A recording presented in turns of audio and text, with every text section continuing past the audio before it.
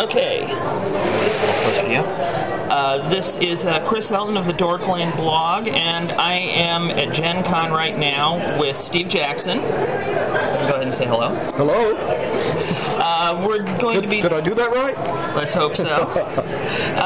We're just going to have a few questions, and I want to start out, actually, I'm a longtime fan. I've been a fan since I got the GURPS box set. Actually, since I saw the ads that you guys ran for GURPS beforehand in Dragon Magazine, I went out and got the box as soon as I could find one. And I got my first rejection letter from you. Oh!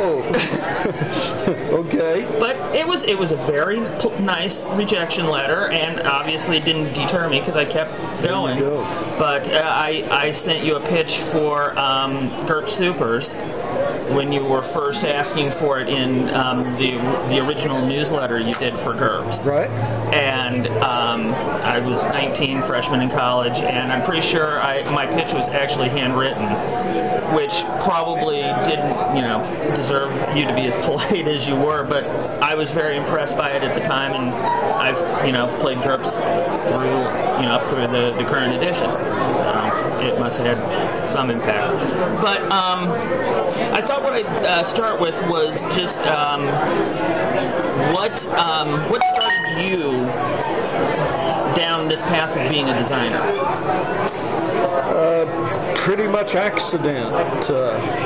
I made contact with metagaming totally by accident while reading. I was reading the paper. I ran through everything interesting in the paper, so I started reading the classified section. I even read the help wanted section, even though I wasn't looking for work. But there was a bit in there from somebody who said they were looking for a zine editor. Now, this was in the late 70s, and the word zine wasn't in the language unless you were a hardcore science fiction fan. So I knew that was a secret shout-out for something having to do with science fiction. I answered. It turned out to be metagaming concepts. I ended up doing development work for them. Then I ended up designing Ogre. It went well. One thing led to another. Then my next question was basically, since I prefaced this by saying I've been a big GURPS fan, what then led? I know you started with you had the fantasy trip. What led to the development of GURPS originally? I sold Fantasy Trip to Metagaming when they and I parted ways. I eventually wanted to do a role-playing system, and especially since Fantasy Trip was not going anywhere by then. And so the design challenge was fine. Don't copy my own work. And GURPS has a very different orientation. Fantasy Trip is superior in some ways. Fantasy Trip was easier to learn. It was easier for casual play. Yeah, I can see that. But it had no depth of character development. The higher a level a character got, the more he began to look like all the other characters at that level. Because there really were not enough options. That's the word. There weren't enough places to spend your character points. Right. GURPS solves that problem. Yeah, boy howdy. Certainly has. It does certainly have enough options. But I kept the 3D6 resolution system because I think that's the one true way to do quick skill resolution.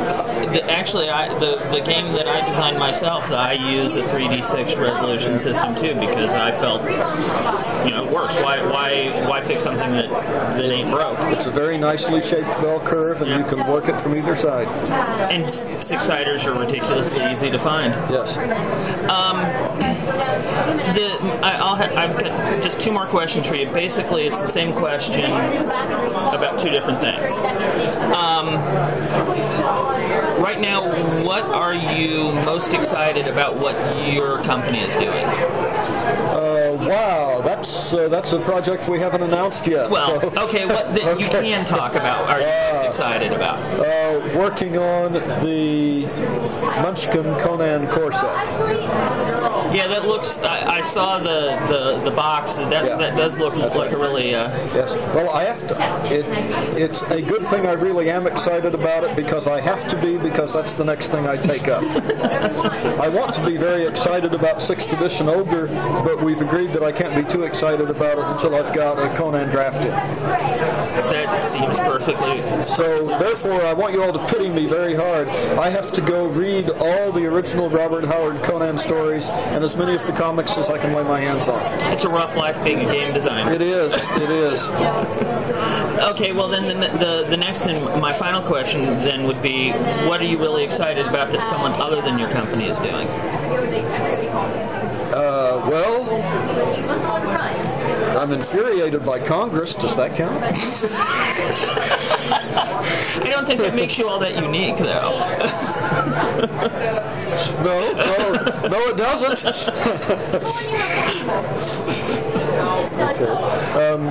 The straight answer to the question is that I'm more than 6 months behind on any clues about what the rest of the hobby is doing. I've been nose down in my own work, and for the last month, up until I guess 5 days ago now, I was on vacation. Right, I remember seeing that on the Illuminator. Yeah, so I hate to admit to being the kind of designer who doesn't know what his peers are doing, but this August I am. Well, I think that's probably a fair. I think a lot of people probably aren't quite as plugged in as they would like everyone to think they are. I mean, particularly if you're working, it's really hard to work on your own designs and keep an eye on everything that's going on around you at the same time. And the last several sessions of any computer game that I played were Age of Mythology, and that's what, 12 years old now, more?